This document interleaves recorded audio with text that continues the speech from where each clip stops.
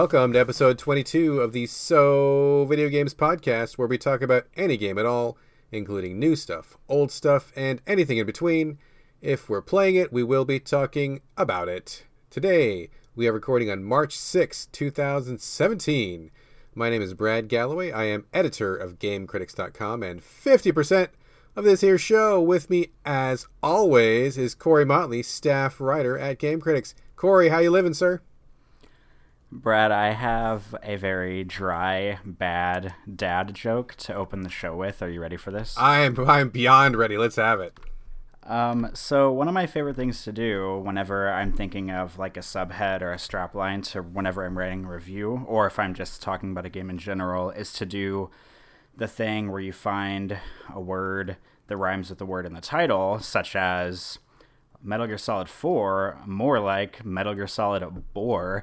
That's one of my favorite dumb things to do about games. And the other day, whenever I was reading your Horizon Zero Dawn review, I thought, oh, Horizon Zero Dawn, more like Horizon Zero Yawn. And then I realized that even though that game has a fucking terrible title, they proofed it so you cannot do Horizon Zero Yawn, because zero yawns means you're not yawning whenever you play it.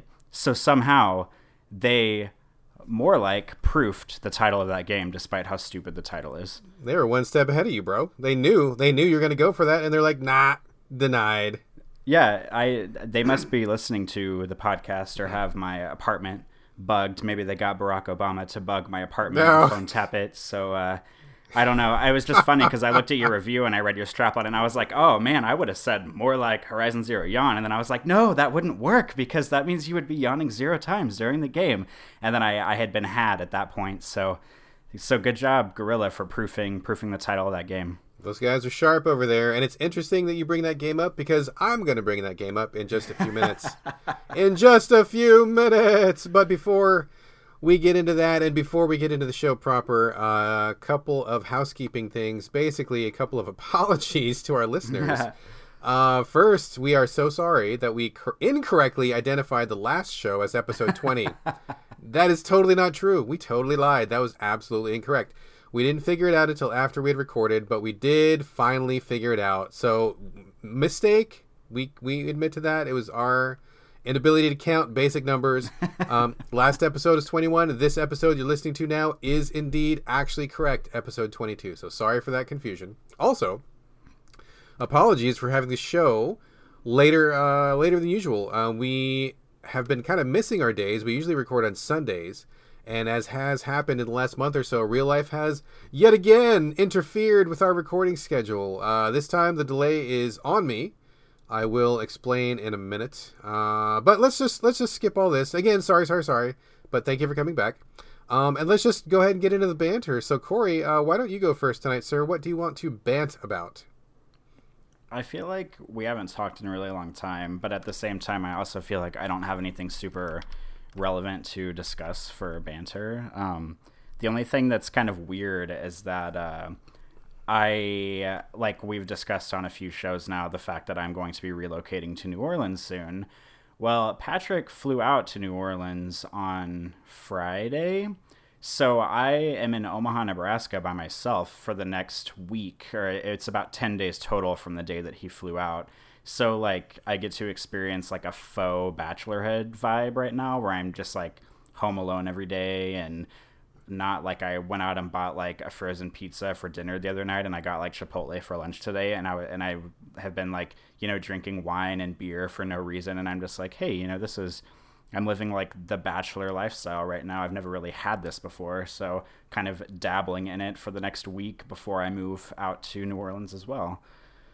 Are you bored of it yet? Bored of it? Is that what you said? Yeah, are you tired of it yet, or are you still liking it?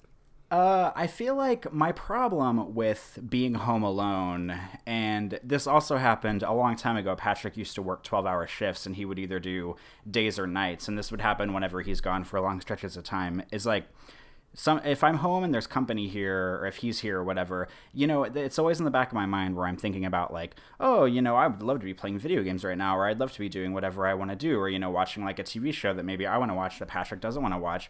And then it never fails that the second I am home alone and have all of this free time to do whatever I want and anything I want, you can bet your ass that I will sit on my couch and stare at my phone and go back and forth between like 4 different social media apps for like 2-hour chunks. And then I'll look up and be like, what about all those video games I wanted to play? Like, I need to be playing those games. I need to be getting caught up on, this TV show or whatever. Maybe I need to be writing about some video games right now that I'm reviewing.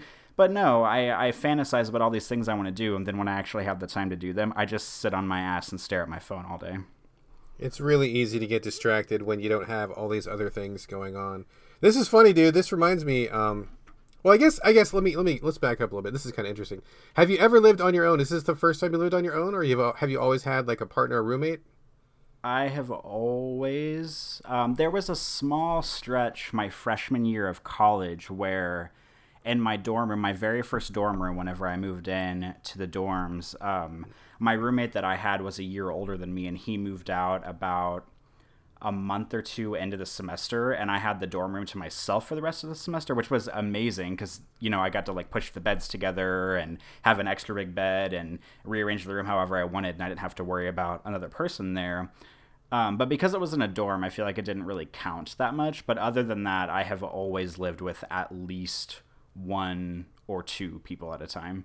Okay, gotcha. I usually have had like living with my brother, or I've always had my ex-wife or my current wife or whatever. But there was a patch when I was living on my own as a bachelor, and that was the first time that I was, just had the place completely to myself. And, at first I was like super excited, and I thought that was really cool. And I was living in a new area where I didn't know a lot of people, so I was kind of free to do just whatever I want. I didn't have a lot of obligations. And the big way that I celebrated that aloneness or that independence was I found a picture of like some naked chick that I thought was really hot, and I used that for my screensaver on my computer. And I didn't have to like be afraid someone was going to come see it because I was the only person that lived there. And then I sat there and I'm like, yeah, I can do whatever I want in this place. Fuck yeah. And then I was just really lonely. And then I'm like, I sad. And I just needed some friends. And then the fun was over. But you had that naked chick on your computer, so it was all worth it. Yeah, just for like half an hour, I was like, yep, independent guy right here, living the dream. And that was as far as I took it. So wow. I know. You're jealous, right? I know. Totally. I want naked chicks all over my computer. I bet you don't, but you got anything else to banter about, my friend? I don't think so. That's probably it. My life has been extremely uneventful lately. I feel like I talk about photographing people all the time on the show, and I'm sure people are sick of hearing about it, but because I'm moving to New Orleans soon, all the guys that I photograph for the parkour group here, I've been trying to like fit in photo shoots with them, and I took some pictures of one of the guys. He's got like a really good Spider-Man costume that he does like birthday parties and events for. I photographed him last week, and there's another guy who just finished building a Deadpool costume, and I'm photographing him tomorrow afternoon. So I'm like super duper excited about that stuff, but that's pretty much it, I think. I saw those shots. Those are pretty cool. If you're listening to the show and you have not seen Corey's shots, he's a pretty good photographer. He's got some pretty cool parkour photos in his timeline on Twitter. You should go check it out. You got Instagram too, or is it just Twitter where you post that? I'm on Instagram as well. My username is just my first and last name, Corey Motley, with an E in both of them. Right on. All right, cool. I'll bant a little bit here. And getting back to why we're late with the recording. So this one's on me. I had a but my entire weekend was taken up by a workshop that my wife and I had to do for foster care. I've talked about it on the show before. I'm not going to get into it now, but we just had like our entire weekend was full of that. Really interesting stuff. Really good knowledge. We're inching ever closer to actually like being complete with the program, so we're very, very close. But that took up the entire weekend, and I knew I would not have enough juice left in me to record, so we delayed it by a day. Work too. I mean, just really, really busy. So there was that. But no, the thing that I wanted to banter about, we don't usually talk game-related stuff, but I will kind of talk about game-related stuff. And this is getting back to Horizon, which you so elegantly set me up for a little bit earlier. Apparently, there's assholes on the internet. Have you heard this, Corey? What? There are assholes on the internet? Yeah, I'm just finding this out. I never knew. Did you know? Weird. I had no idea. Oh, man. So here's the deal. It's okay. So backing things up way back. Game Critics, where I'm the editor, we do not believe in the review scale where like 7, 8, and 9 or 10 or even 8, 9, 10 is the only numbers that get used. And 8 is not average at our site. We've really kind of pushed back against that. And at our site, 5 is average. Like, we look at that as like the center of the numerical scale. 5 is just middle of the road. It's fine. That's caused us, various arguments and grief over the years. Whatever. But games are games. It's reviews. Not a big deal. So, anyway, I reviewed Horizon Zero Dawn. And if you've been listening to the show, you heard a couple episodes ago, I was really, really high on it for the first, maybe 6 or 8 hours. Loved it. And then after that, it really took a nosedive and it got really, really boring. And I really fell out of love with it pretty hard. So I posted my review, and my review was not the lowest on Metacritic, shockingly. There were other people who liked the game even less than I did, but I was near the bottom of the scale. And pretty much constantly, ever since that review went up, I have been hearing very vocal opinions from people who are very unpleasant on the internet. This is not something new to me. Because, we tend to score lower than the average on Metacritic because we tend to use the entire review scale. So we always get these cranky people who, for whatever reason, you don't like their particular game. It's like you're shitting in their Cheerios or something, and they need to let you know about it. But man, it has been a long time since I have had like the fiery outbreak of really unpleasant people that Horizon has. It's been a while since I've had so much hate thrown my way. And I gotta say, did not miss it. So that was kind of shitty. Not a fun time. And there's a couple of really, really like focused, very unbalanced and very dedicated individuals who really want me to know how they feel about Horizon and how it's the best game ever. And that's great. If you like Horizon, that's awesome. As my friend, what is his name? Yeah, my good friend. I don't even know what his fucking name is. God. Gary from the guys. Gary Butterfield is his name. Thank you. From the Bonfire Side Chat and the Duck Feed podcast, he says something along the lines of like, if you like a game and I don't, it's like, I can't take that from you and I wouldn't if I could. And I've always thought that was a great way to say it. Like, if you like a game that I don't like, I can't take that enjoyment away from you and I don't even want to. I'm just simply sharing my opinion, right? So I just feel the need to say that if you're listening to this and you have sent me a line about Horizon, I doubt you have, because people listening to our show are probably pretty cool. But it's just an opinion. My opinion's my opinion. Your opinion's your opinion. And that's all it is. It's just an opinion. And please stop emailing me because it's getting really fucking old. Interesting thing that happened, though, was this guy who I guess is on the Hot 97 radio program, Hip Hop Gamer. Do you know Hip Hop Gamer? I have heard his name in the ethos a few times, but I don't think I've ever taken the time to actually look him up, and probably for good reason. Yeah, I don't really recommend it. But for whatever reason, he came across my review, and he's got a pretty good number of followers. He's a pretty well-known dude. Maybe not in my circles particularly, but he's a known person. And he decided to take the fight to me, and he tried to get all his followers to like dogpile on me. He sent me these really shitty tweets and was, bringing me to everybody's attention. But the interesting thing was that despite how crass he was being, and he was being really rude, his followers actually ended up being really cool people. There's a couple people that were nasty, but like they were the minority. Most of them were telling him to fuck off and leave me alone because it's fine to have an opinion, and they were telling him to back down. And he tried to get everybody like on my case, and it totally backfired. And I thought that was really cool that the people who listen to him like were fine with other people having opinions. They were fine with a difference of opinion. That was great. And a lot of people reached out and said, hey, sorry you're going through this, and it's cool. I don't disagree. I mean, some of them disagreed with me, but they still said, no, hey, like I disagree, but that's fine. We can disagree and it's no big deal. So anyway, shout out to Hip Hop Gamer's followers, because they were actually really cool people. No shout out to Hip Hop Gamer. He was not very cool. And yeah, I'm ready to move on past Horizon. I'm definitely looking forward to, talking about something else for a while, because you know what? I just didn't like that game. That's all there is to it. Boom. Anyway, enough of that shit. Now that our banter's out of the way, it's time to get into the good stuff, our weekly weekly conversation about what's going on, what we're playing, what we're into. I just talked a lot. Corey, why don't you start off the show? And what have you been playing? Let's talk about some games. What do you got? I have been playing. The first most important game I'm playing is a game called Here They Lie. It is a first-person kind of psychological horror game. I don't know if I've talked about it on the podcast before. I know I've mentioned it on the Game Critics podcast, but I think I learned about it at E3 last year.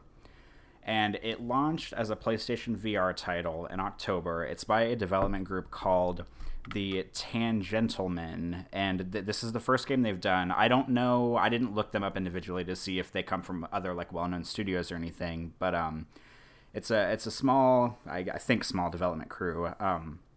This is the first game. Was a PSVR launch title. I was really excited about this game last year because it looked right up my alley. You know, first person, like dingy survival horror, kind of walking simulator-esque. But I did not buy a PSVR. I might somewhere down the line, so I haven't been able to play it yet. But then, like a gift from the heavens, you yourself, Brad, DM'd me on Twitter the other day and said, hey, did you hear that they are adding non-VR support patch for Here They Lie, which is something I was really hoping that they were going to do.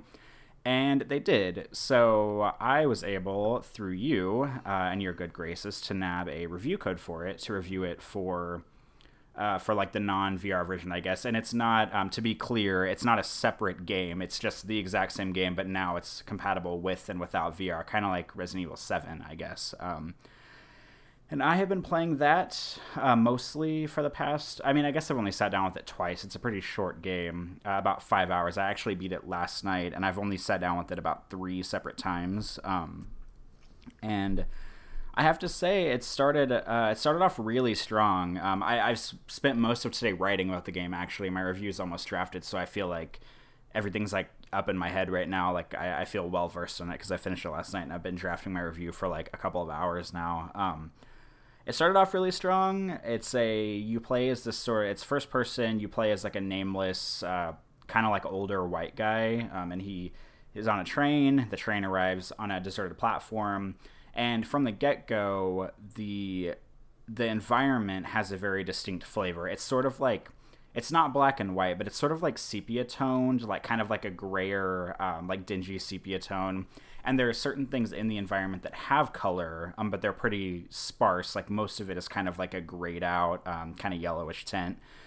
And the game leads you to believe that you're trying to like reunite with a woman who I guess you used to be romantically involved with, named Dana. And she shows up every once in a while in the world, and you kind of like follow her. And it's the kind of game where it's probably not based in reality. Like it seems like you're playing through his nightmares or through some kind of like alternate universe or something like that, as you progress through. And I don't know, do you have any questions before I move on, Brad?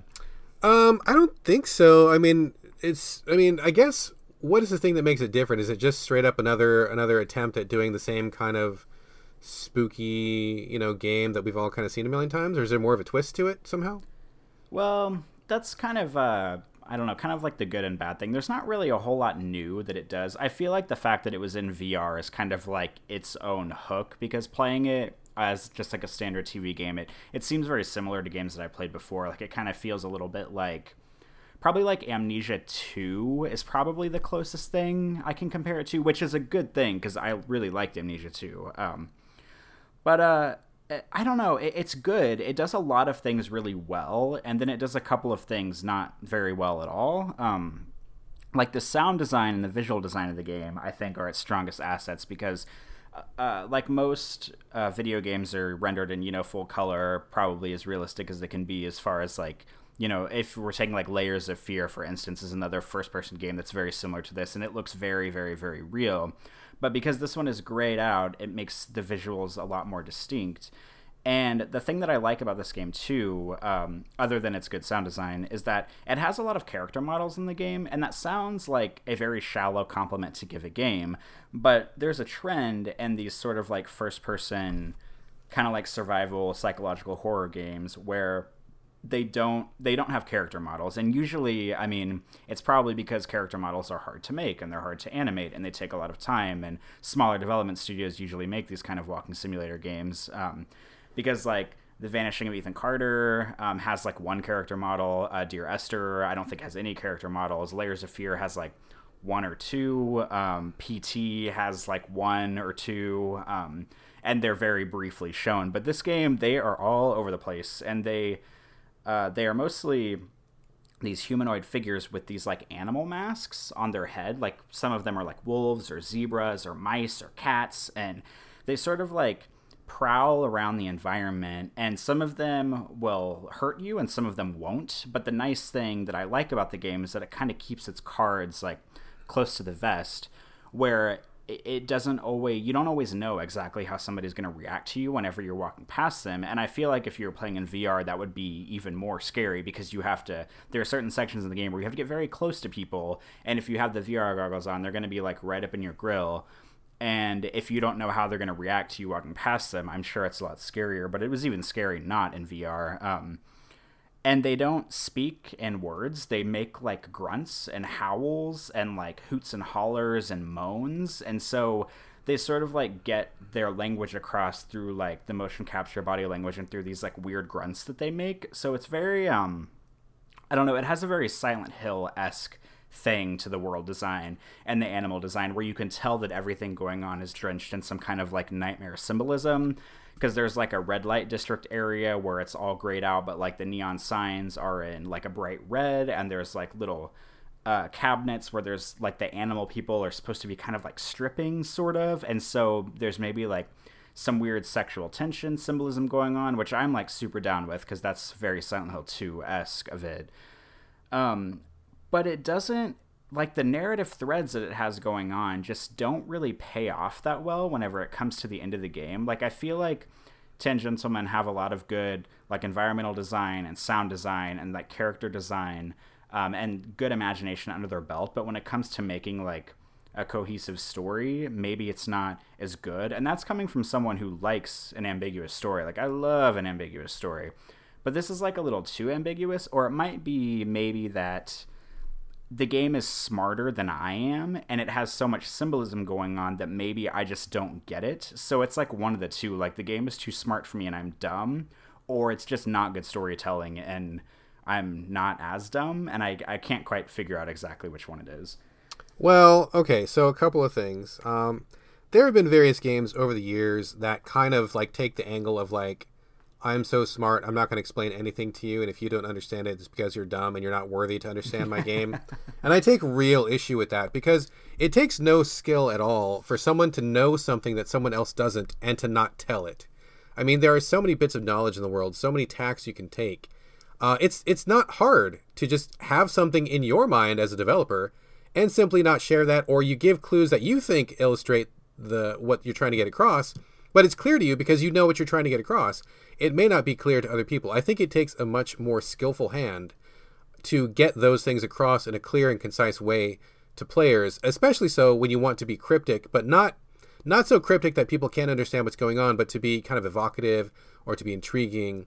I think that there is definitely a skill in teaching players or showing players or communicating to players, letting them in just enough. If you don't want to give everything away, that's fine, but letting them in enough to get a toehold and get a feel for what's going on.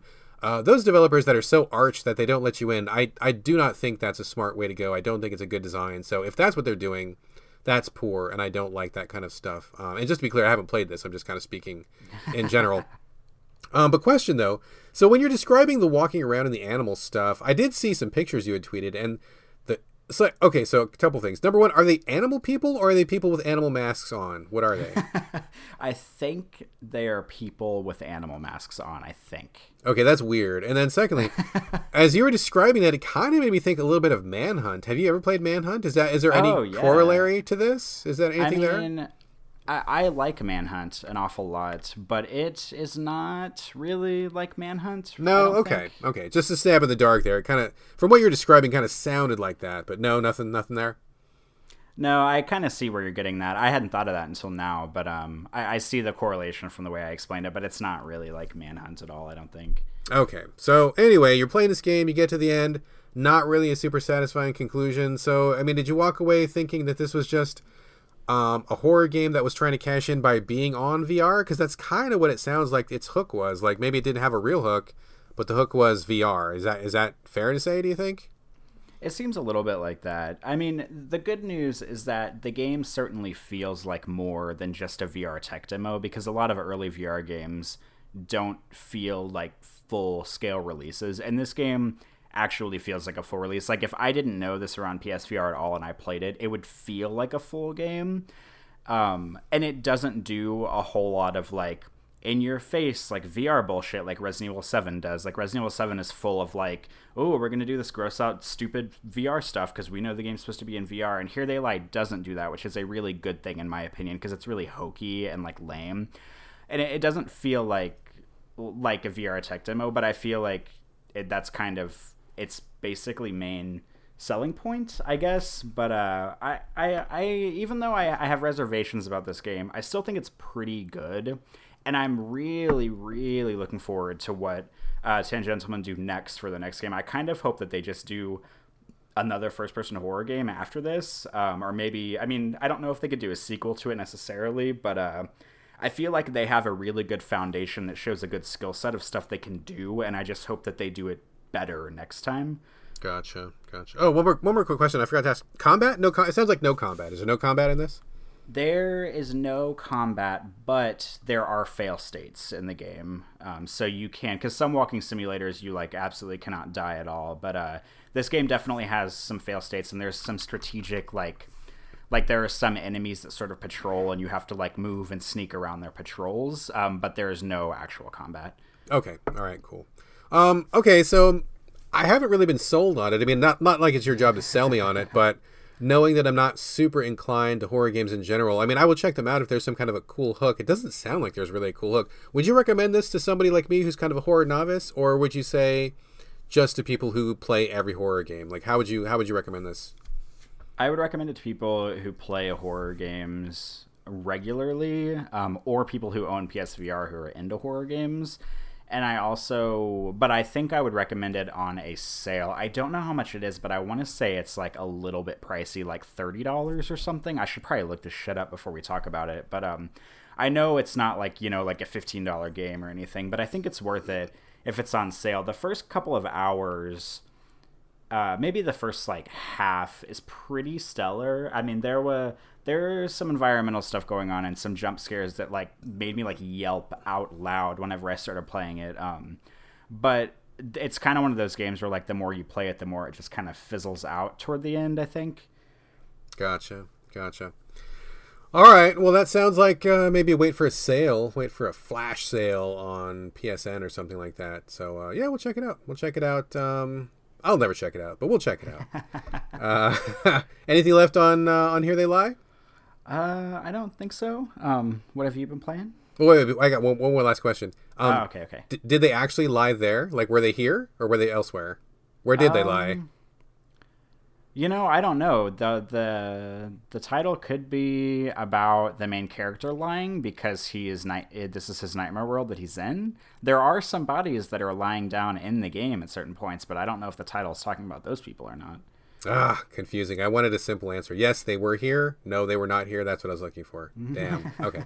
Anyway, enough bullshit on Here They Lie. I'll move on to my first game, which is called Loot Rascals. And man, do I fucking hate that title. That is like the most garbage title I could think of. It's not as bad as Horizon Zero Dawn, though. I don't know. I mean, Horizon is kind of a cool word. I mean, I don't know. Loot Rascals? What the fuck? It's like the worst name. When I got offered this game for review, I was like, what? You gotta be... Somebody named their game... Anyway, Loot Rascals. It's by... I think they're called Hollow Pawns, and these are the people that made Hohokam, which was on PSN, and they've done a couple other things that I was familiar with, but my memory is escaping me right now. Anyway... Not super relevant, except for the fact that artistically, I think it's got some similar DNA, otherwise not. But Loot Rascals is a straight-up roguelike. But it's a very colorful, very elegant, very straightforward and simplified roguelike, which I do appreciate, although there are some downsides to it. In a nutshell, you take control of a little cute astronaut. There's like a guy astronaut or a girl astronaut. You can pick whichever one you like. And basically, you're on a terraforming mission. The robot that has the terraforming stuff crashes or something. Like, stuff gets fucked up. Mission does not happen as it's supposed to happen. So you need to go find this robot. So the ultimate goal is to find the terraforming robot and either, get him back to his job or fix it or whatever.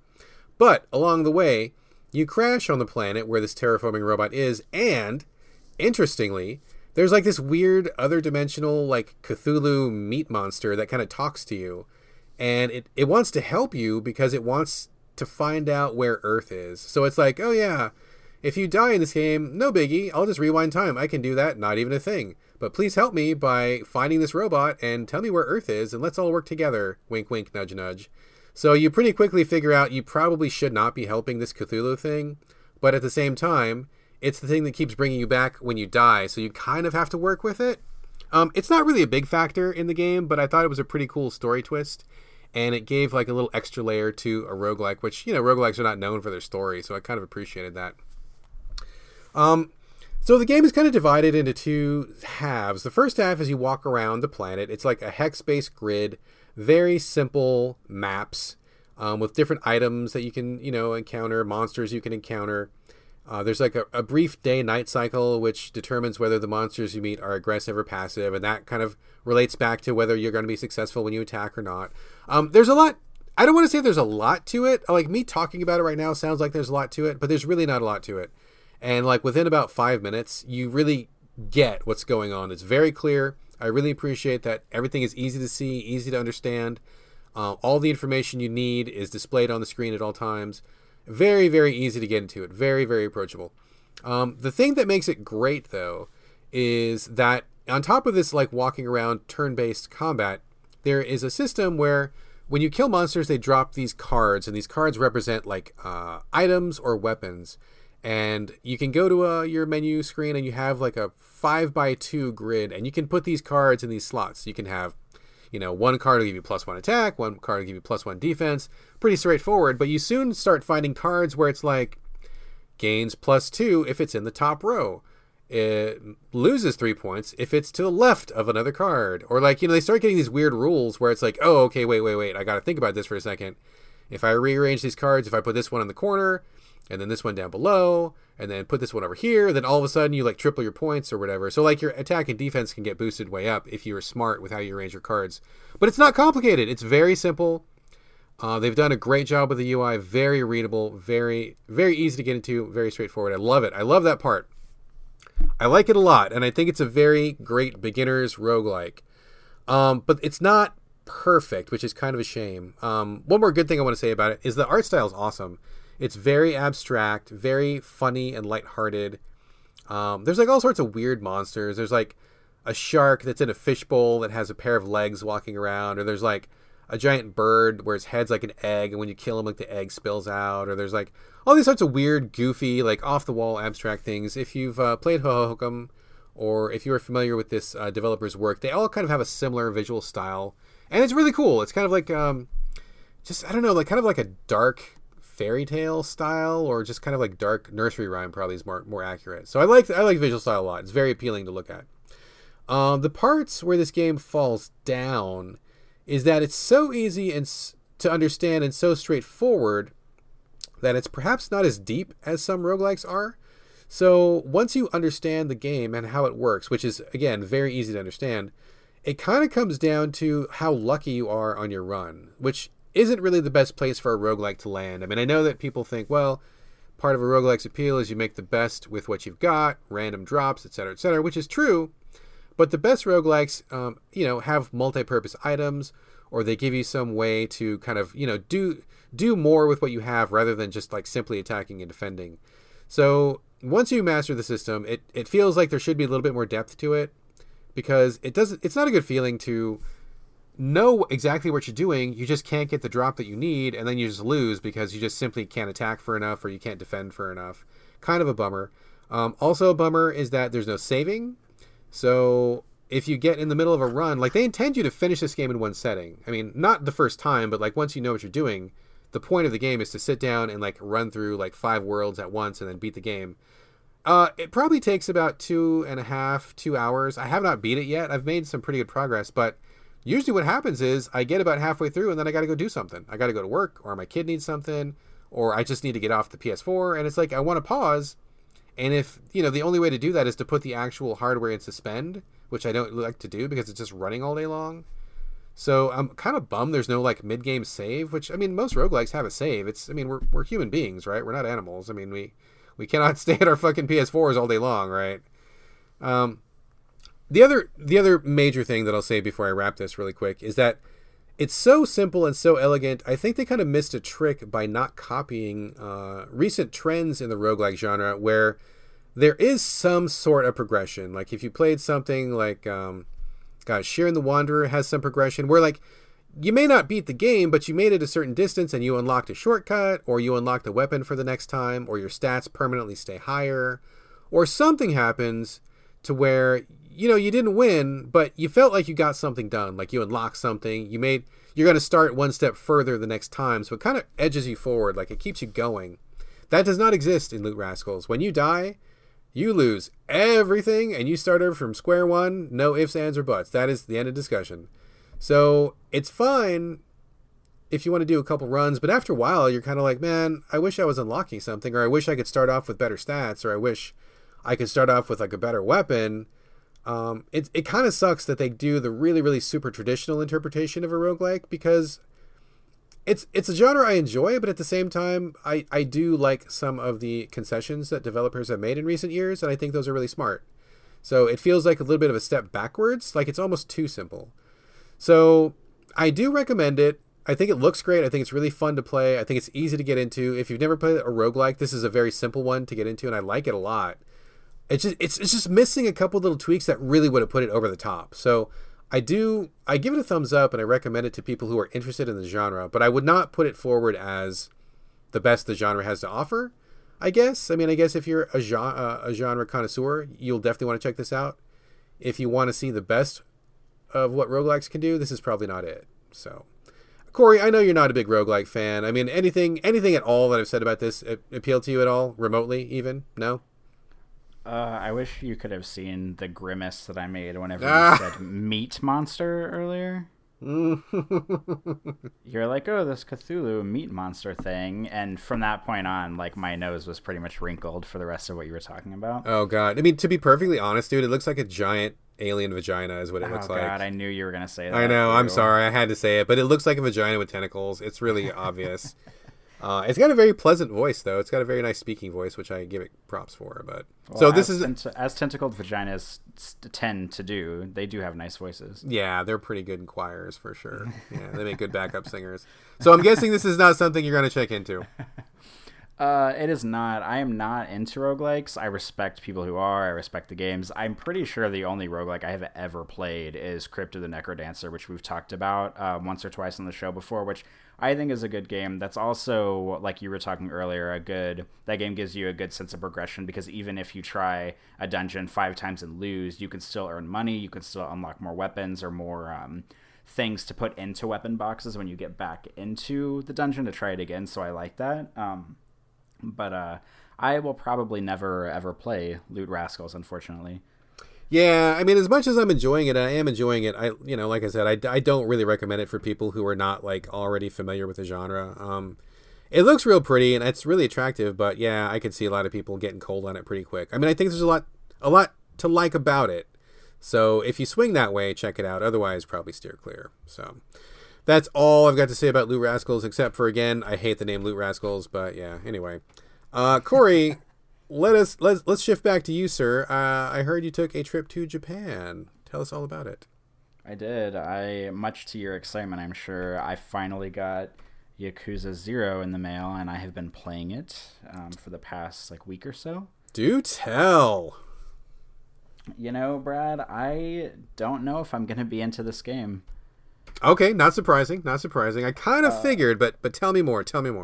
All right. Well, the thing... Okay. I've never played a Yakuza game before, so let me just start that, which I know you said, and everybody says this is the right place to start because it's Yakuza 0. Where else would you start?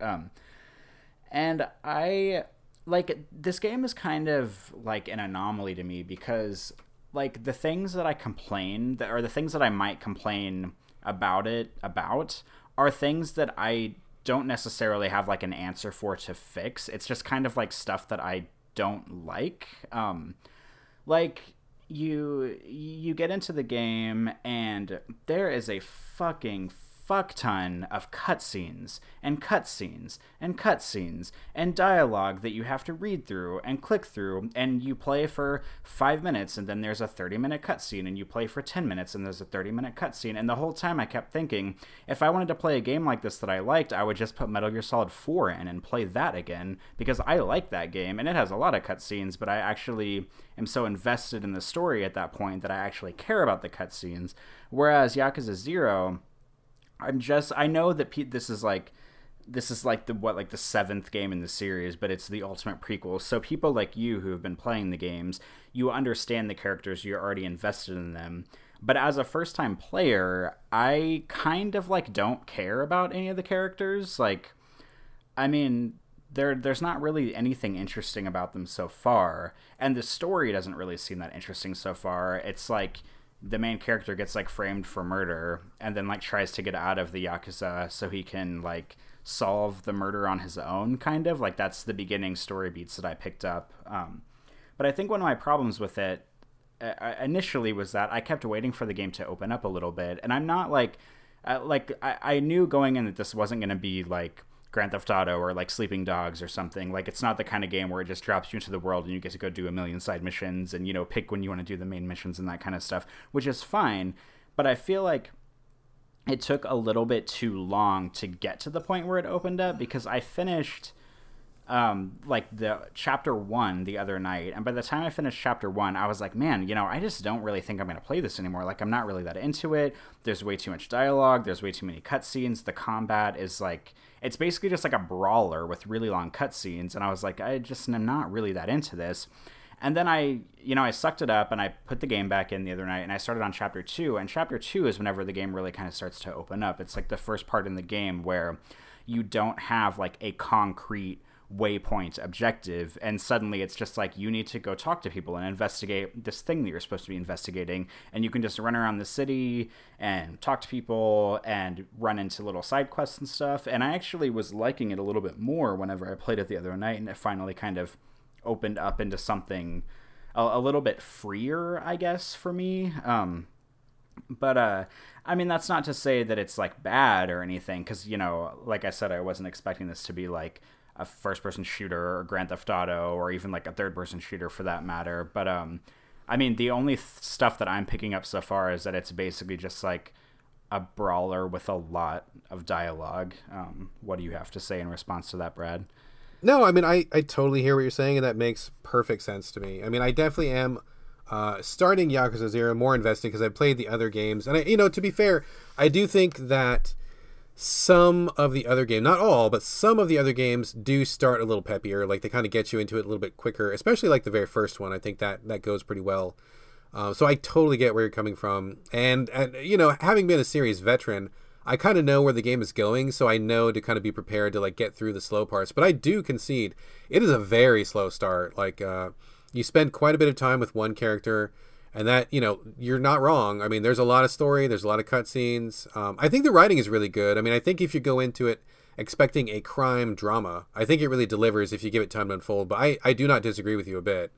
And once you get past that part, then you go to the second main character, and it kind of like starts over with him, which I think was kind of not necessary. Introducing him is fine, but like some of the systems are kind of like introduced again, and they kind of cover some of the same territory. It's a very slow start, so I feel you. Like, I feel it for sure. But yeah, it's like once you get past, okay, so I don't want to be that guy where I'm like, oh, you didn't get to the good part yet. Like, I'm not that guy. Like, if I am not that guy, if you are not feeling it, I say bail. Like, that's totally respectable. I don't ever tell people to like hang in there if they're not liking the game. So don't feel like you need to force yourself. But I will say that like once you get past the extremely long and slow opening part, which is true, it really does open up more. There's tons of stuff to do. Like, there's all sorts of side quests, like even more than you've seen so far, like tons more, where you can like race slot cars, or you can go to batting cages, or you can go watch softcore porn, or you can go and like make friends in different shops, and you can do these fighting missions. And I mean, there's tons of stuff, and really that game is kind of split down the middle. One half is a very super serious heavily Japanese crime drama. Yakuza life, what's it like to be living the life, etc., etc. And the other half is like, oh my god, this is so goofy. I spent an hour trying to get one of those toys out of those claw machines, or I wanted to hit a home run at the batting cages, or I wanted to do XYZ. So like it's really split into those two halves, and I think that there's really like a lot there. But I do agree that it does not get to it quick enough, and that if you don't know what this game is, I think it can be very off-putting to newcomers. Agreed, for sure. I hear you. I also think it's weird that they have like 3 different styles of cutscenes. Like some of them are like fully voiced cutscenes that are, fully animated, fully voiced. Some of them, there's no voices at all, and you have to just like tap through the text on the screen, kind of like an older Final Fantasy game. And then some is like a mix of the two, where they like might say a few lines, but you still have to like scroll through them, and they might do like body movements and stuff. And I think it's weird that they have like 3 different kind of dialogue styles in the game. I know that's a really like nitpicky thing to talk about, but it just kind of struck me like why they couldn't just stick with like one kind of dialogue option, I think. No, I think that's a fair criticism. I mean, I think that's it's a very jarring and weird when you see it, but I think part of it is because it's such a huge game. Like maybe you can't get a full scope of how big it is, but it's a really like massive game, and I'm sure that there were several different teams working on different aspects, and then they didn't have enough money to do fully animated cutscenes for like every single thing, because I mean that would be like so many cutscenes, like I mean I get what you're saying. Like it feels like a hodgepodge at times, that's for sure. I think it's just a giant fucking beast. Yeah, well, I did do one side mission, I think yesterday or the day before, that I was playing, that I actually thought was hilarious, because I think the writing goes back and forth from being like really funny and sharp to being just like kind of like dull crime drama, because I'm not that invested. But I did the side mission where you find like the hardcore band members, and they're not hardcore at all, and they want you to teach them how to be hardcore. Oh, the Yankees. Yes, I totally remember that. Yeah. I was like laughing my ass off during that entire side quest, because each of them, like, they're like supposed to be hardcore, and you have to like tell each one of them how to act. And for like the second guy, they gives you like 3 or 4 options to tell them like what to act, like how to act and what to say during a press conference after their performance. And I was like, well, say that you rescue puppies. And it seemed like such a lame thing to say, but the crowd like totally ate it up. They were like, oh, he's so cool. What a cool guy. He rescues puppies. What a bad motherfucker. And I was just like laughing so hard whenever they were doing the press conference, because it's so absurd, but it's actually pretty funny writing. Yeah, there's a good amount of humor in that series. Like people don't necessarily pick up on it right away, but like if you play the B side of that game, which is not the crime drama side, there's a lot of really funny shit. Like I think there are some genuinely humorous moments too, and also like a lot of educational shit. It sounds weird to say, but like there's a lot of truth reflected in that game, and a lot of cultural stuff that Westerners just don't really know about, like the hostess clubs, or like those guys you just described, the Yankees. I mean, that's like an actual subculture in Japan that I never learned about until I had played Yakuza, one of the earlier games, and I was like, this is so weird, I'm going to see if this is a real thing, and like sure enough, it was a real thing. So, there's actually quite a bit of learning that can be done if you are interested enough to kind of Google some of that stuff. So I have a lot of respect for the series. I love the series. I do think it's one of the most unique and special games out there, but I get how it is not everybody's cup of tea, for sure. It sounds like you're maybe ready to send it back to Japan. Is that kind of where you're at right now?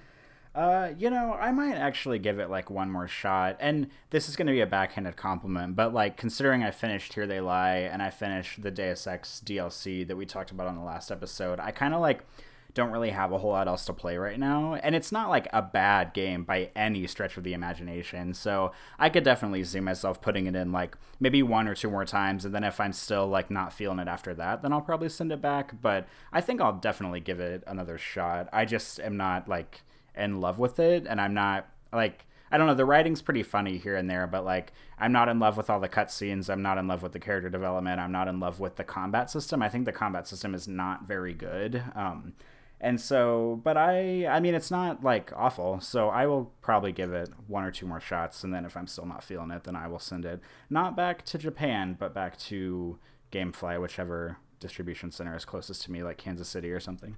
Yeah. I mean, don't feel bad if you need to send it back. I totally get that. But if you are going to give it another chance, I realize that the section that you're in right now doesn't give you a whole lot of freedom, but if you do like walk the streets and avoid like the next quest marker, you will bump into some people and you'll open up a few things. It's a pretty slow drip feed at first, but you'll see some stuff. Maybe check those out.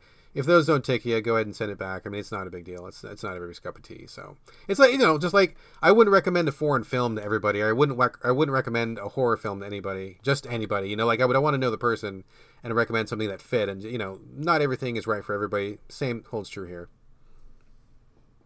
Well, that makes sense. But yeah, I'll try it. I'll probably, I don't know, I might play some more tonight. We'll see.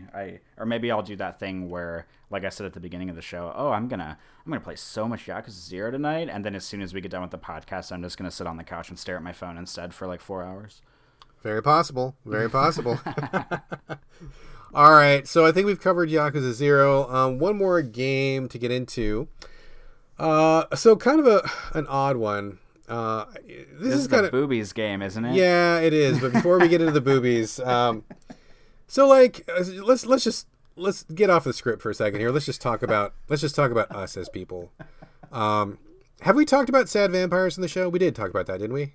No. We didn't talk about sad vampires? I don't think I know what this is. Oh, okay. So, okay. People don't live for an infinite amount of time. I mean, this is a known fact. Everybody dies at some point, right? So, like, whenever I'm watching a vampire movie, it really pisses me off, or it makes me... Oh, yeah, right? We did talk about this. Yeah, we did talk about it. Okay, good. We did. Okay. Yeah. So this is the sad vampire thing, where it's like, if I was a vampire, like, I would be happy, because I would have infinite time to go through all my game backlog, and all my book backlog, and all my movie backlog, and everything that I ever wanted to do. I'd have enough time to do it. That would be super cool. Yeah, like, I would be, like, the happiest vampire ever, right? So... I'm not a vampire, and I'm not going to live forever. No one's going to live forever, as far as I know. And so that means that when we play games, sometimes it's just not worth putting time into games. Like, I know a lot of young guys coming up feel like they got something to prove. They want to cut their teeth and show that they're tough enough. And, they've got some kind of weird moral code about, finish every single game because that's what real gamers do, or... whatever bullshit that they're on. I mean, was I like that back in the day? I probably was. I'm not saying I'm better than anybody else. We've all gone through that phase at some point. But after a while, you just kind of realize, I mean, like we're on a countdown clock, right? Like, I mean, you imagine your life, like every second ticking away is one less second that you're on Earth. It's eventually coming. I mean, mortality is a thing. So it's like, do I really want to spend my limited time on some fucking game that, like, is just not fun? And the answer to me these days is no. Like, if I'm not enjoying something, I bail. And that's pissing a lot of people off. I mean, this kind of loops back to the Horizon thing. I mean, the big thing that people are ragging on me about is that I didn't finish the game. I put like 18 hours into the game, which I feel like it's past the halfway point, and I feel like that's more than enough to have an opinion. And at Game Critics, as you well know, sir, at the bottom of all of our reviews, we put disclaimers, which tell people exactly how long we played the game, did we finish the game or not, was there multiplayer, etc., etc., etc. We tell people, like, pretty much everything that they need to know about the review so that they can judge for themselves whether they want to know, I mean, whether they value that review or not. Like, if you're a guy who's like, I don't give a fuck about what anybody says, if they don't finish the game, fuck that guy. Okay, fine, that's totally fair. You can make that judgment, and I've told you up front, I didn't finish XYZ game. Sometimes I finish a game, sometimes I don't. That's just the way we roll at Game Critics. But we tell you, it's not a secret, right? So, I just these days, I just can't do it anymore. Life is too precious, time is too precious, free time is too precious, energy is too precious. Like, I just don't finish a game out of spite anymore. Like, if I'm playing a game and it's good, I will play it for as many hours as it takes. I mean, look at Witcher 3. I put like 130 hours into that game. Enjoyed it all the way through. Thought it was fantastic. Look at Monster Hunter. I've spent probably more than 1,000 hours in that series because I think it's really fun and I enjoy it. But when it comes to games I don't like, if I don't like it, I'm not going to spend my fucking lifespan on it. That's just not how this is working anymore. So before I move on, Corey, where are you at in this continuum? Are you still that dude who's got something to prove? Like, do you feel like you need to, like, finish every game, or, like, where are you at, man? If you had asked me maybe like 5 years ago, maybe like 7 years ago, I probably would have been like, yeah, if I were reviewing a game, I for certain would say that I would have had to finish every single game. But as of late, no to all of the above. I don't think if I'm not enjoying a game, I mean, as we just discussed with Yakuza, as we talked about with The Last Guardian a week or two ago, I kind of feel the same way. Like, I'm not going to sit around and play a game just because, I've already put in 10 hours. I only need to put 7 more hours in to beat it. So, I'm this far in. Why not? Why stop now? I don't really have that attitude unless I'm really enjoying a game. Or, I mean, if I think a game is good and not magical, I probably will finish it. But if it's, like, bad, or if I'm just totally bored or not enjoying myself, then I will not finish the game. But that's more of a recent development for me, even though it probably like dates back maybe like 7 years or so. But yeah, I'm kind of right there with you. Yeah, it makes sense. I mean, I kind of think that mentality, I mean, not to stereotype, but I'm going to stereotype anyway. I think that's really just like a young guy kind of thing. Like guys who like are not feeling their mortality yet, who maybe haven't been around the block, who maybe haven't had, a lot of knocks from life or something. I mean, maybe that's not true, but it seems like these guys who get really fucking bent out of shape about it are the guys who have like shitloads of free time, who just like sit around on Reddit or whatever and have, they have the time and energy to get mad about trivial things. Okay, maybe that's not fair, but that's kind of how I perceive this to be. So, if I'm wrong, write in, let me know I'm wrong, tell me why I'm wrong, etc., all that bullshit. But that's kind of how that's kind of how I see it these days. So anyway, that was kind of where my big flame up point with Horizon was. And that kind of brings me back to the game that I am doing my best to not talk about right now, which is Valkyrie Drive Bhikkhuni, Bikkhuni. This is one of the final PS Vita games to be released. I mean, I know there's still kind of like a slow trickle of Vita games coming, but this was like one of the final, like more notable ones, I think. It comes from developers Marvelous, who I actually kind of like their games. They got famous with another series called Senran Kagura, which is about a bunch of like ninjas who have like incredibly huge breasts, and they knock the clothes off of each other while they do their ninja moves. And it's kind of like a Dynasty Warriors on a much smaller scale and much more focus on the female anatomy. It's a titillation game, like, to be sure. Like, there's no hiding it, no mistaking it. The developers are very upfront. I mean, the developer, I forget the name of the guy who is producing that series, but he's like, I love boobs, man. I'm all about boobs, and I'm going to make a game about boobs because I love boobs. And he's just like, he wears it. He owns it, right? So it's fine. I think that's fine. I think that there's a time and a place for that stuff. I think it's appropriate to the right audience. I think it's very possible to have absolute respect for women and think that they are your equal in every way, and at the same time still want to watch a girl bouncing on a trampoline. Nothing wrong with that. I think both of those things can happen at the same time concurrently. Those are not conflicting in my mind. So anyway, I heard this was another game from the same guys who make Senran Kagura, which I really like. I like that series a lot. And this one came out for the Vita, and also being kind of like one of the final Vita games, I'm like, well, I love my Vita. I want to check out every last good game that's going to come out for this system, especially if it's kind of in the same vein. As you may imagine, Valkyrie Drive Bhikkhuni, a bunch of female ninjas. They're all impossibly endowed. They bounce a lot. They knock the clothes off of each other. It seems on paper to be more of the same, but with a different wrapper. But it is actually not. They have the Marvelous. The developers have a different partner for this game. I forget the name. It's not the same people as the Senran Kagura people. So they have a different partner for this one, and it shows. With Senran, it's like the girls kind of wink and nudge. Like everybody's like in on the joke. Like there's a lot of innuendo back and forth. No one takes it very seriously. There's a lot of funny lines. And then when you finally get to the end of the game, it actually usually has a very, very good storyline. I know it seems impossible about a game where girls just bounce their boobs all over the place. But there's been a couple games in the Senran series where like the story has actually been really, really genuinely good. So I've appreciated that. And in Valkyrie Drive, that is just not there. The combat system is basically the same. It's kind of like a Dynasty Warriors alike. A few tweaks to it, but basically that's what you're doing. I just don't care for it, though. It feels like there are these slight changes to it that just kind of make it distasteful to me. And the story is so boring. And I know it probably sounds weird, like, hey, aren't you coming to this game for the boobs? I mean, sort of, but at the same time, I don't want to be bored by the cutscenes. Like, I want to be, laughing or, have a couple jokes or something, or at least get to know the characters and have the characters have a personality. In the Senran games, I know all the characters very well. They all are very distinct. They all have their quirks. And you get to know them over a course of a series of games, and like, you have your favorites, and you kind of expect certain behavior from people, and it's fun. It's good times. In this one, like, I couldn't tell anybody apart. Like, they had like zero personality, and they all had kind of the same body shape. So like, there wasn't really a lot distinguishing them that way. And I noticed that I just started skipping the cutscenes like almost immediately. Like, they would start talking, and I would zone out. And I'm a story guy. Like, I like story. Even mediocre story, I'll kind of want to see where it's going, just from a writing perspective, or just to see what twist they come up with. But with this one, I was like, oh Jesus, I can't read this. I can't watch this. I don't care what you look like. I cannot hear you talking anymore. So that was like a really bad way to start the game, was just like skipping the cutscenes. And the other thing that's really weird about this game is that they have this like fucking ridiculous story about viruses, and like, these girls can't control the virus, and they got to fight to keep the virus under control, and blah, blah, blah, blah, blah. I mean, whatever.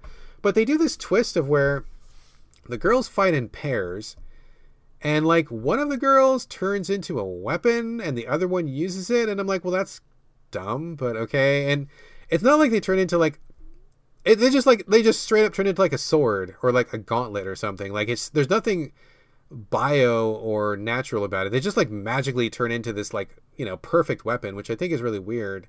And there's no real hook to it. It's just like the character using all of a sudden has a weapon. That's it. Like, there's no real exploration of like what that would be to really partner with somebody, or like the weapon itself didn't have any good twist to it. It just seemed like a bunch of shit thrown into a game, just that wasn't really ironed out, wasn't really thought through, and it just seemed like they really wanted to have the same kind of success that Senran has, but it's just not. It's just not the same thing. As much as it seems like it is, it's not. So I cooled off on it really quick, and in fact, I got it from Gamefly. I'd been waiting for it for like a couple months because it was in high demand, and I finally got it, played it for like maybe an hour and a half, and I sent it back because it was just so fucking boring. So I guess it just goes to show that, no matter how much bounces in your game, that it's not going to make up for the fact that the other things may not be fully developed or fully, thought through. The system's just not great, story not great, characters not great. Yeah, it's just, boobs or not, it's just not a great game. So that was kind of a letdown. Corey, I'm thinking this is exactly your kind of thing. What do you think? So are you the kind of person that whenever you watch porn, you like have to know why she needs her dishwasher fixed before they have sex? No, I don't think so. But if they mention it, I'm not offended. If they want to talk about it a little bit, that's fine. I do want to know what toppings are on the pizza, though. That's always very important. Oh, God. Like the sausage pizza? It's always sausage. I mean, spoilers, it's always sausage. But, I still want to know. Although one of these days it'll be like pepperoni, or it'll be like, it'll be like a veggie or something, and then everybody will be thrown for a loop. So I'm waiting for that day. But anyway, this kind of makes me think, Corey. I know that there's a large percentage of people out there in the journo sphere, the game critic sphere, where they'll look at a game that is obviously like a titillating game, an anime girl game, a sexy girl game, or whatever, and they'll just like write it off right off the bat, like. And it kind of makes me think, it's like, porn is not right for every people or every person, but porn has a place. Like, certain people can digest that material, and it's fine. They use it appropriately. It doesn't hurt anybody. Same thing for these kind of games. I think that not every game is right for every person. Just like not every person should play a horror game, or not every person should play a shooter. Not every person is going to want to play like a booby game. But, for some people, it's fine. Like, that's, if you're an adult and this is, you can choose your content, I think it's fine to have that there. And I think it's unfortunate that some critics like slag that stuff off as being automatically disrespectful of females, or automatically sexist. I mean, I think certain games are, that's for sure. I'm not saying that every booby game is a good game, but I think that some games really do an appropriate piece of work with it. I mean, I think the Senran games are very good. I would hold those up as good examples. But I mean, how do you feel? Do you feel that sex has like a place in games? I mean, do you feel like it's weird? Is it something that should be avoided, or you're okay with it? I mean, what's your take on it? Well, okay, so originally I thought I wasn't going to have a whole lot to say about this, but now that we're actually talking through it, I do have some things. I want to do like a devil's advocate kind of thing right now. So Let's do. So, in my honest opinion, I actually pretty much agree with you. Like, I think, having this genre of game is okay. I think it's fine.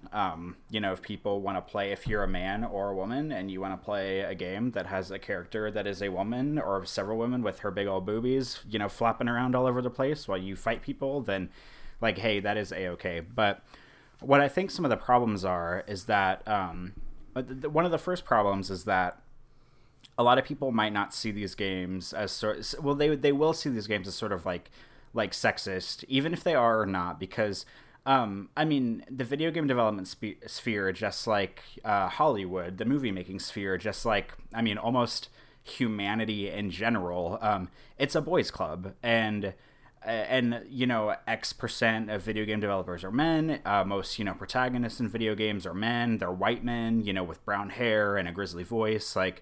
And I think that one thing that a lot of critics are getting tired of, or just video game players in general, is just seeing this boys club continually produce games that are that either don't have women in them at all, or have women in very limited roles, or if they do have women, they are like hypersexualized. They're a size 0, with impossibly thin arms and legs and brown hair that is, magically swaying in the distance, like in the Tomb Raider reboots, or it's video games like the ones you're talking about where it's like, big boobies flopping around everywhere, that kind of stuff. And I think it turns a lot of people off because I feel like a lot of women, or basically anybody that's not a straight man, might look at that and say, oh, well, it's just a bunch of gross men projecting their male gaze onto their video game development studio and making a game that's about like, basically like big busted women. It's kind of like the Ninja Gaiden games. Every woman in those games is like a ninja with like huge tits. And I think that it is very off-putting for some women, or for, like anybody who's not a straight man, to kind of continually see that trend over and over again. And, a lot of people would say, well, the obvious answer here is for women, for a video game developer, or for women in games development, to make games that will sexualize men equally. But I actually don't think that's the right answer, because women probably, I'm going to generalize here because I don't know for sure, but I feel like men playing as women with big boobies, so that way they can look at these ridiculously proportioned women and their big boobies, like, women do not see that and think, oh man, I want to play a game as a dude with a big old wiener flopping around everywhere so that I can see his junk and his big old package. Like, I don't think that's the right answer. I think that women want to be represented in video games in a much more realistic and humanized and personal light, rather than just being seen as character models that a bunch of men sitting in a boardroom decide that that's what they think is sexy, and so that's what they're going to make for the game. But on the flip side, I guess this is like a third devil's advocate. The other devil shows up. This is the meat monster devil. This is that there is a such thing, and this is something I believe in too, as a very sex-positive feminist view. And a lot of this, I heard a lot of discussions about this whenever the Bayonetta games came out, because Bayonetta is a very sexualized hero in her games. Her suit is made of hair. When she attacks people and does special moves, the hair comes off of her body and it forms like weapons or whatever around her. So she gradually gets like more and more naked as she's fighting. And I know there's a big kind of like clash in the feminist sphere where you have sex-positive feminists that say, that are women that say, yeah, I love playing a character like Bayonetta because she is a strong woman and she brandishes her sexuality the way she sees fit. And, feminism in and of itself is about having the choice to do whatever you want. It's about being a woman and being able to say, okay, I choose to be sexy. I choose to wear a bikini, in this video game. I choose to put my character in this sexy armor, or I choose to wear a floor-length dress with long sleeves, or I choose to be a smart, I choose to be intelligent, or both. You choose to be sexy and intelligent. And this came up just as frequently as last week. Emma Watson was on the cover of Vanity Fair or something, or Glamour or something like that, where she did a photo shoot promoting Sleeping Beauty, where she was topless. She had a crop jacket on with no bra, and she was showing some major underboob. And there was like a big stupid discussion about like, oh, well, does that like upend her feminism? Because she's like really big on, you know, he for she and feminism and all that stuff. And a lot of people were like, oh, well, she appeared topless on a magazine, so obviously she can't be a feminist. But that's like like people are missing the forest for the fucking trees, because feminism is about having the choice to do whatever you want. And you know, I feel like I'm just running in circles right now. Like, there's a lot of sex positive feminists that are okay with playing a character who is sexy, who maybe might not be wearing a lot of clothes. And then there's a lot of women out there who are offended by that, or maybe even other men or something. I'm trying not to generalize, but it's hard not to, speaking through this, where, you know, they don't want every single video game out there to just be like a bunch of white dudes and then one woman wearing a bikini, or, you know, one woman who's a size 0, you know, with long dark hair or whatever.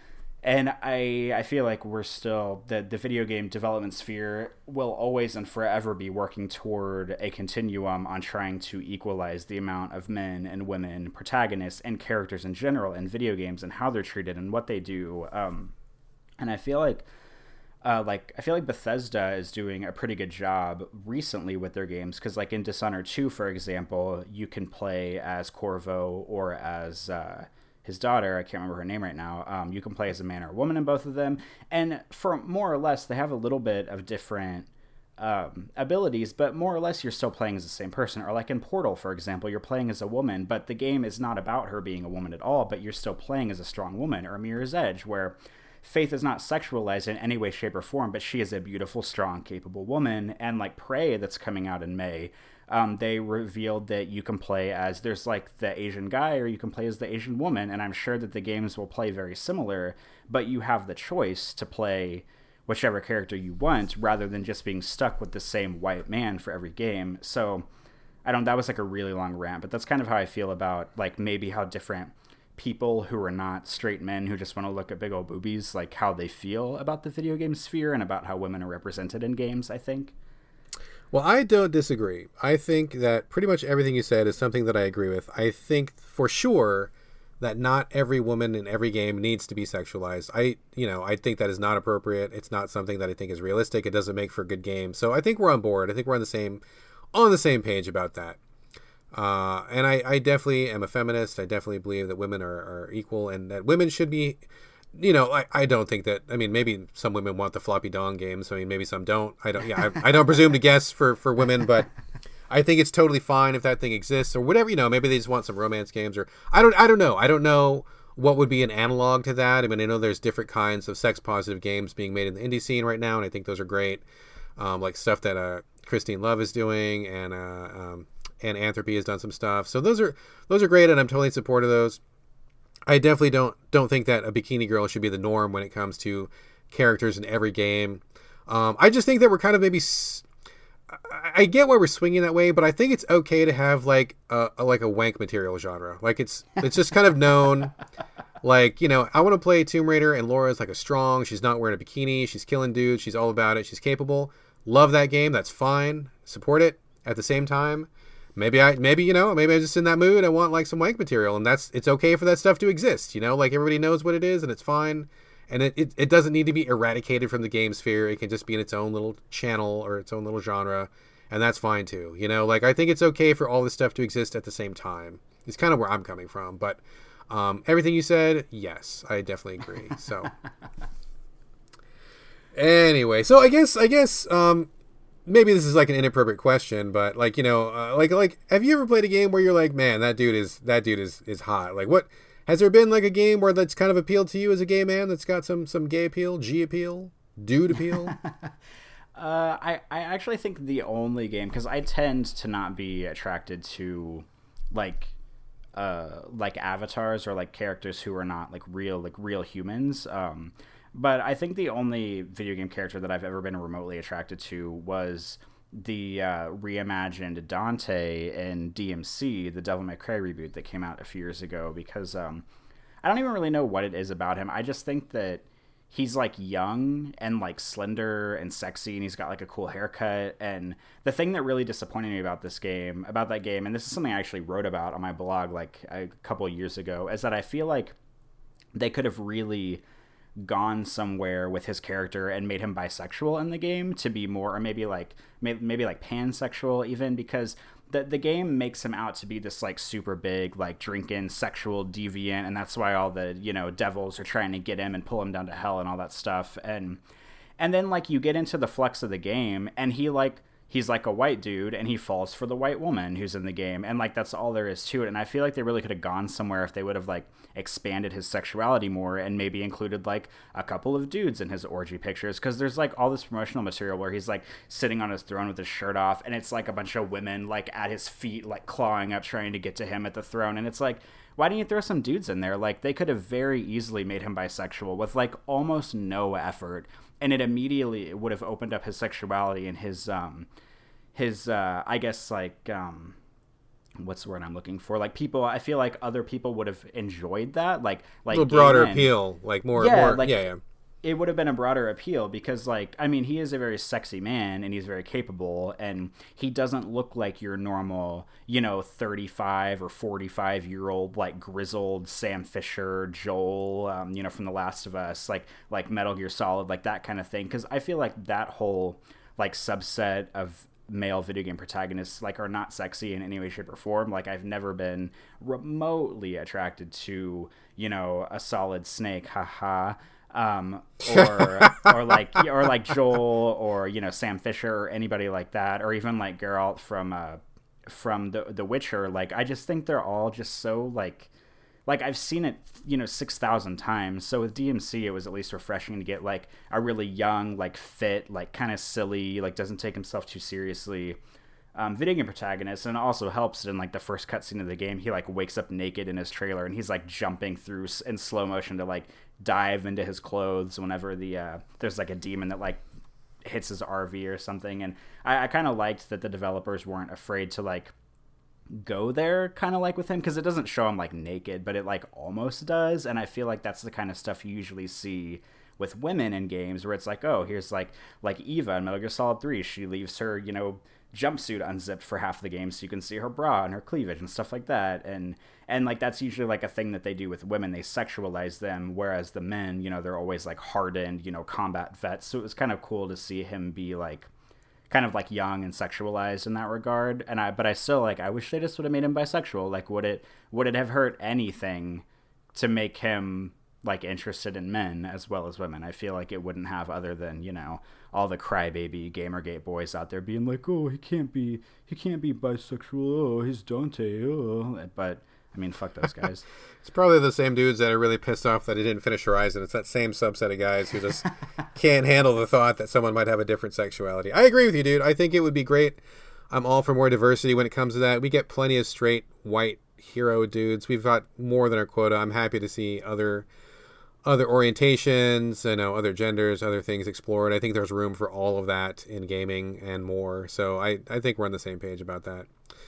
So, all right, that was a pretty good discussion. And just to kind of bring it back around full circle, because I kind of gave Valkyrie Drive some short shrift. In case it didn't come across when I was talking about that game specifically, yeah, I don't recommend it. I think it's really boring. I think it's a really bad example of the booby genre. I do not think it's great. I think that's a perfect example of a game where the sex appeal is not enough to save it, because it's really fucking dull.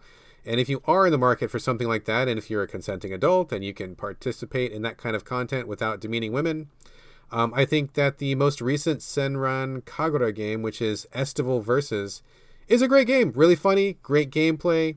It's got a lot of sex appeal too, but it's also got some heart and really good characters. That's something that I would recommend. And the new Senran game is coming out soon.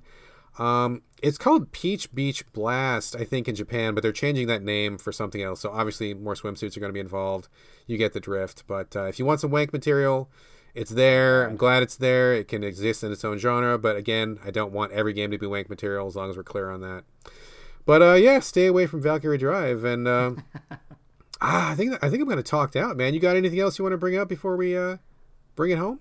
You know, I have to say, I'm kind of shocked that, well, maybe not, because, you know, it's you and me, but I'm kind of shocked that we went through this entire show without talking about the Nintendo Switch, considering it launched between our last show and this show.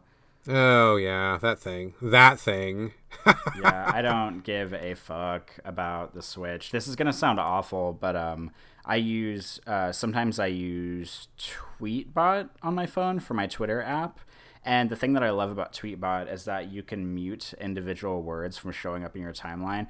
And you can bet your ass right around the time the Switch launched, I added the words Nintendo, the word Switch, the word Zelda, the letters BOTW for Breath of the Wild to my list because I want people to enjoy the Nintendo Switch, and I hope that people like it, and I want people to enjoy Zelda, but whenever I'm scrolling through my Twitter timeline, I do not want to see 5,000 screenshots of Breath of the Wild in my face for like an hour straight. I am just not interested in that game.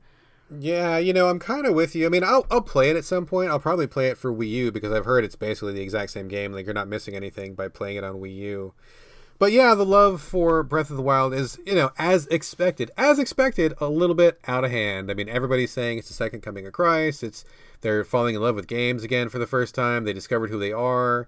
They found love again. They understand humanity. Like, all these fucking platitudes. And it's like, I get you guys are Zelda fans, and that's good.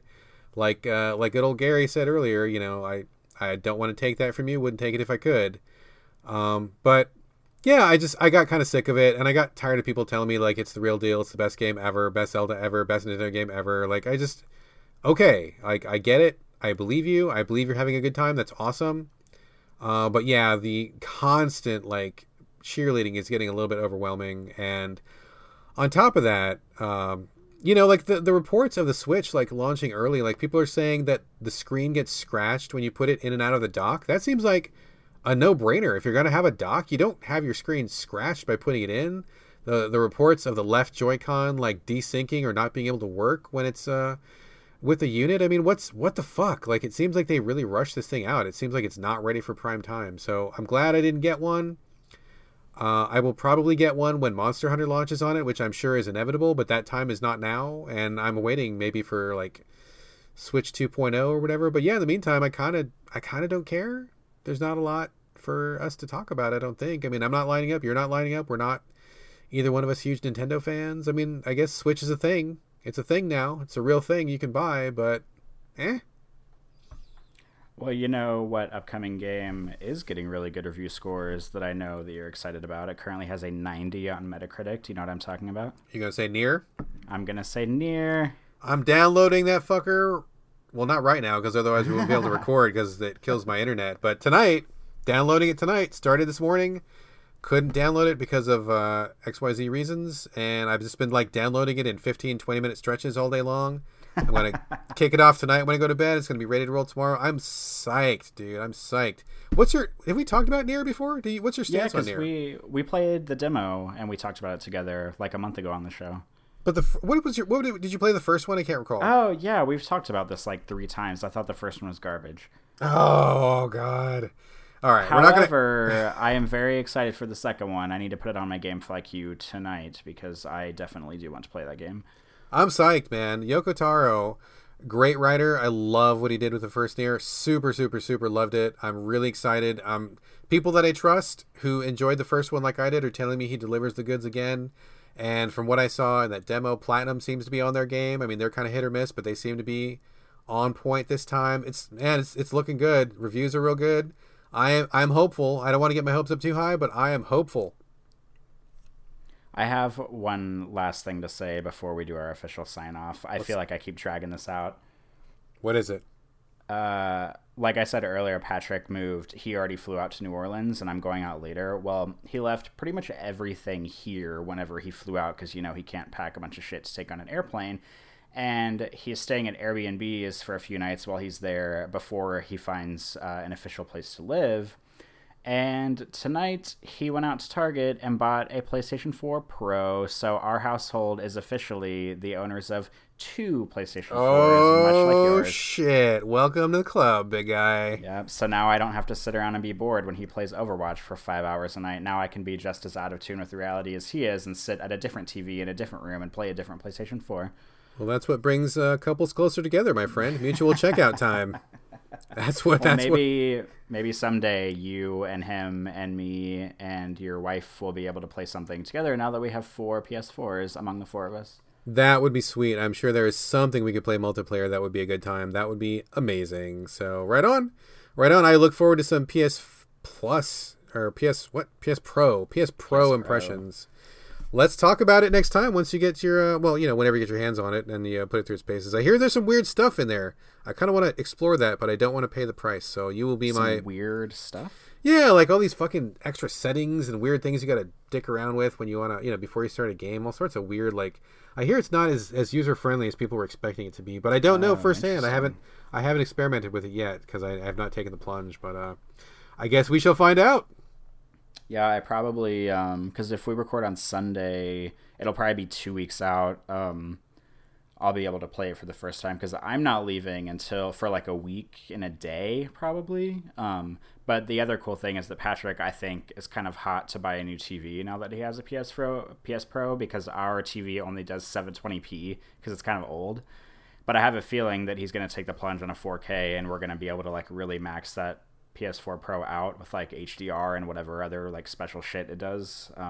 So that'll be pretty neat. I'll definitely keep you posted on that in a couple weeks whenever all that pans out. Damn, you guys are going to be upgrading. Wow. I look forward to hearing all the fancy stories of like your eyes melting and you guys being blown away by the technological marvels. I don't know. We'll see. Or maybe it'll just be massively underwhelming and I'll come back and be like, nah, I couldn't tell the difference. Whatever. We spent $6,000 and it was just, okay, the blacks were kind of blacker. Whatevs. I guess we'll see. All right, we should probably wrap it up. I think that's going to do it for us this week. Before we go, I would like to remind every listener, number one, thanks for listening. Thanks for coming aboard and listening to our bullshit every week. I really appreciate that. Yeah, seriously. Yeah, for real. And there's plenty of it this week. But anyway, you can send us your comments, thoughts, feedback, ideas, anything else you'd like to at sovideogamespodcast@gmail.com. We are also on Twitter as a show, as a collective, at sovideogames. And you can also reach us individually. I am at Brad Galloway, all A's, no O's. Corey, where can they find you on Twitter? On Twitter, I am at Corey Motley, and that is CoreyMotley, like the Motley Crew. Right on, right on. Just less hair, less girls. So thanks very much for listening this week. And this is going to be bye from Brad. And bye from Corey. We will see you guys next week.